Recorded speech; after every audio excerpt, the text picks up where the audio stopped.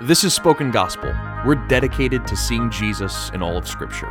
In each episode, we see what's happening in a biblical text and how it sheds light on Jesus and his gospel. Let's jump in.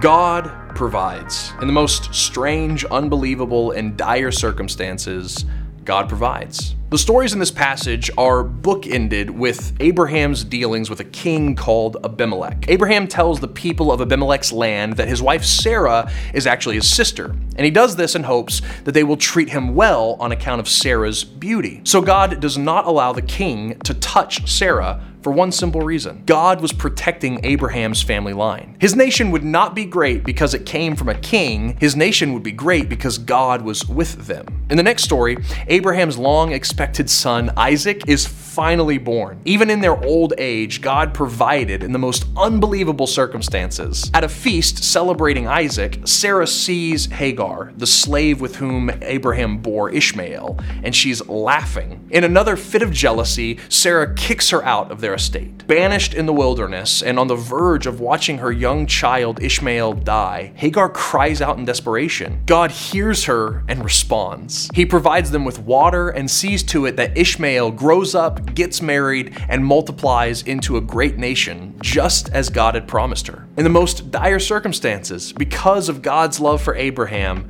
he provides a way to turn a slave woman into the matriarch of a nation. As Abraham was protected by claiming Sarah as his sister, we are protected by claiming Jesus as our brother. God kept King Abimelech from sinning to protect Sarah, Abraham, and his descendants. Conversely, God did not keep the rulers of Jesus' day from carrying out their sin upon him in his crucifixion. God's chosen people were preserved in Abraham's protection, but were purchased in Jesus' crucifixion. God came through on his promise at Isaac's birth. In Jesus, he also came through on his promise of a final descendant of Abraham. The birth of Jesus proves that God is faithful to his promises. When Jesus was born, not only were Abraham and Sarah's hopes finally met, but the pregnant hopes of the entire Old Testament were satisfied as well. God saved and provided for Hagar and Ishmael on account of his commitment to Abraham, even though they were outside his covenant people. And God also saves and provides for us on account of his commitment to Jesus. Even if we are outside of his covenant people, God brings us in because Jesus has made a way. I pray that the Holy Spirit would open your eyes to see the God who provides everything needed to accomplish his plans and promises, and that you would see Jesus as the one who ultimately provides for all of those hopes and promises as well.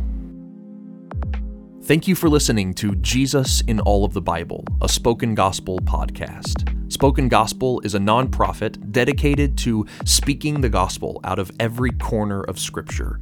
For more information or to view all of our free resources, visit spokengospel.com.